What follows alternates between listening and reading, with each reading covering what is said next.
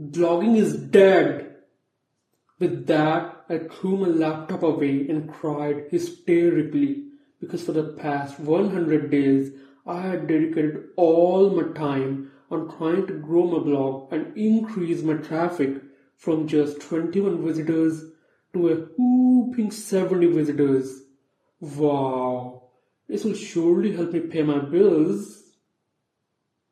Alright, jokes apart, in today's episode of the Modern Blogger podcast, I'll share with you how to fight depression as an underappreciated, underrated, and an underdog blogger who gives his best, writes the best blogs, and still gets little to no traffic.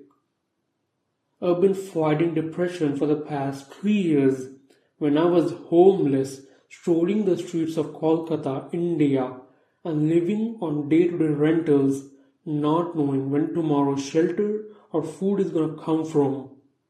And by the end of this episode, I'll also share with you my stress-free blogger schedule that you can apply to fight depression when all the odds are stacked against you and nothing seems to be going right. And a bonus, I'll tell you my favorite fable that I believe every blogger should remember when their back is stacked against the wall. So stick till the end, as this podcast is all about the real life struggles of an underrated blogger who defied the odds to succeed online. Hey, what's up everyone? This is Shariful Haq and you're listening to the Modern Blogger podcast. Oh yeah! So here's the real mystery. How does a small and newbie blogger who doesn't have any backlinks, any social media presence, increase the traffic of their blog and monetize it, especially with almost none of the old school tactics working in the modern age? That's the breeding question, and this podcast will give you the answers. 3 years ago, I was juggling multiple careers. I was running my own dating blog, was a content creator for a top internet marketing blog, and was studying for aeronautics engineering. Life was good. This is all I ever wanted, to complete my engineering and get a good job while also make passive income from blogs. To be honest, I wasn't planning on becoming an internet millionaire or anything like that. Until one day, I got a call from my dad saying the loan we had taken for my education cannot be passed and I'll have to find out a way to pay $10,000 in fees within the next 100 days or drop out of college. I panicked. How will I make it possible? My dating site was only getting 21 visitors a day, and the blog I used to work for paid me $500 a month as a content writer.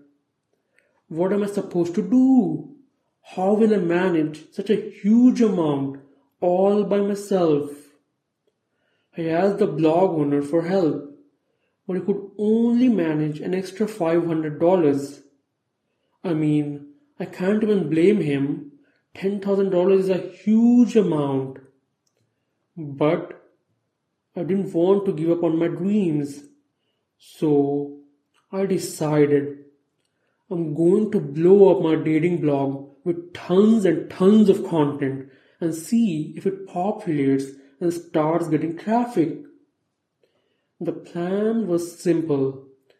I will do whatever it takes to grow my site's traffic to 1K plus visitors a day within the next 100 days and then sell the site for $10,000 or more.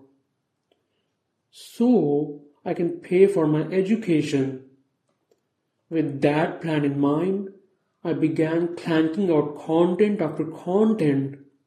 Every single day I would write 3,000 words or more, huge, ridiculously long articles on a lot of different dating keywords, hoping that if I give more value than other top blogs, if my blog has more keywords and article length, I'll surely succeed. 1 week ended. I had already produced 10 articles, well ahead of my plan, and the traffic from 21 visitors to 30. I was positive. I'll surely win the 100 day, I thought.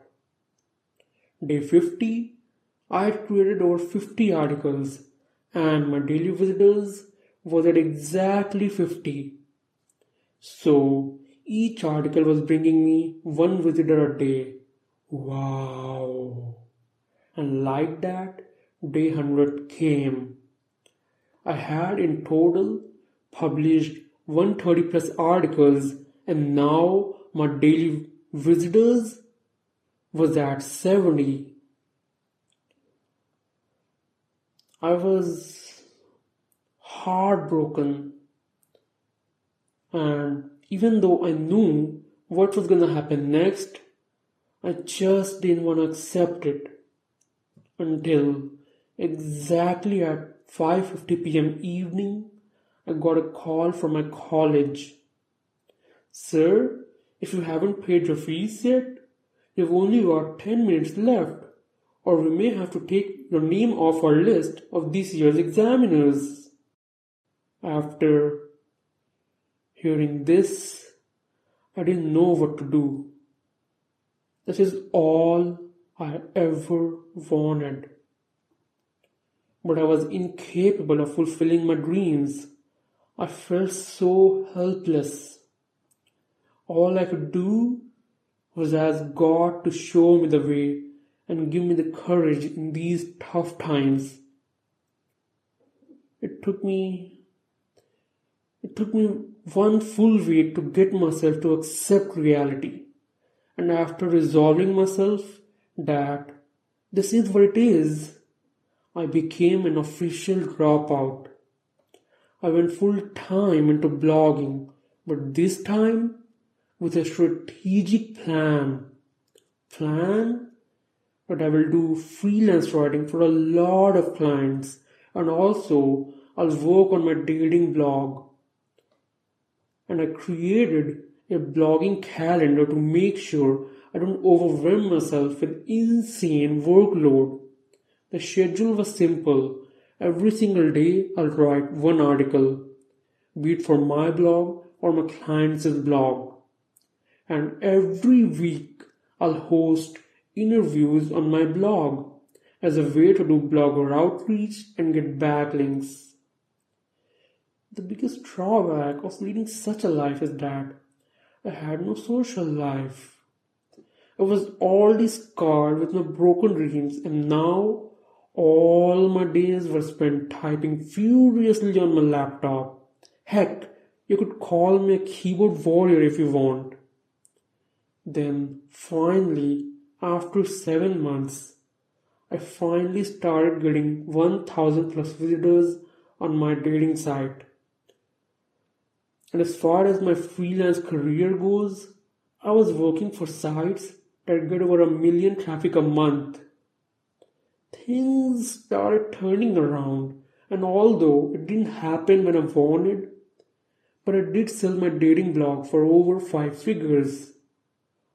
All this hassle and drama reminded me of the famous fable, The Elephant and the Dog.